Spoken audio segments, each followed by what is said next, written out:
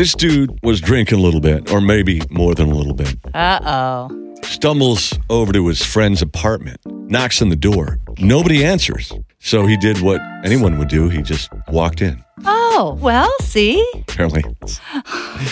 Anyways, he walks in, takes a couple steps, and that's the last thing he remembers. Okay, he was that drunk. Apparently so. He wakes up in his apartment. Oh, he made it home. And he's like, what the heck? I got 2 more TVs. Oh, Somebody must have given me a gift.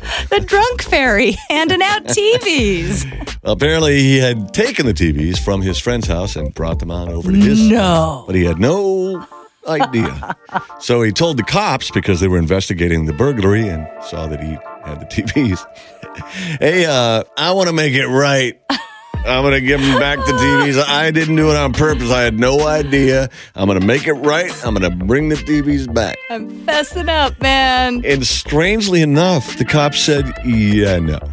No, they didn't buy that, Yeah, huh? No, you're going to okay. be arrested and 'Cause that's called taken burglary. to jail.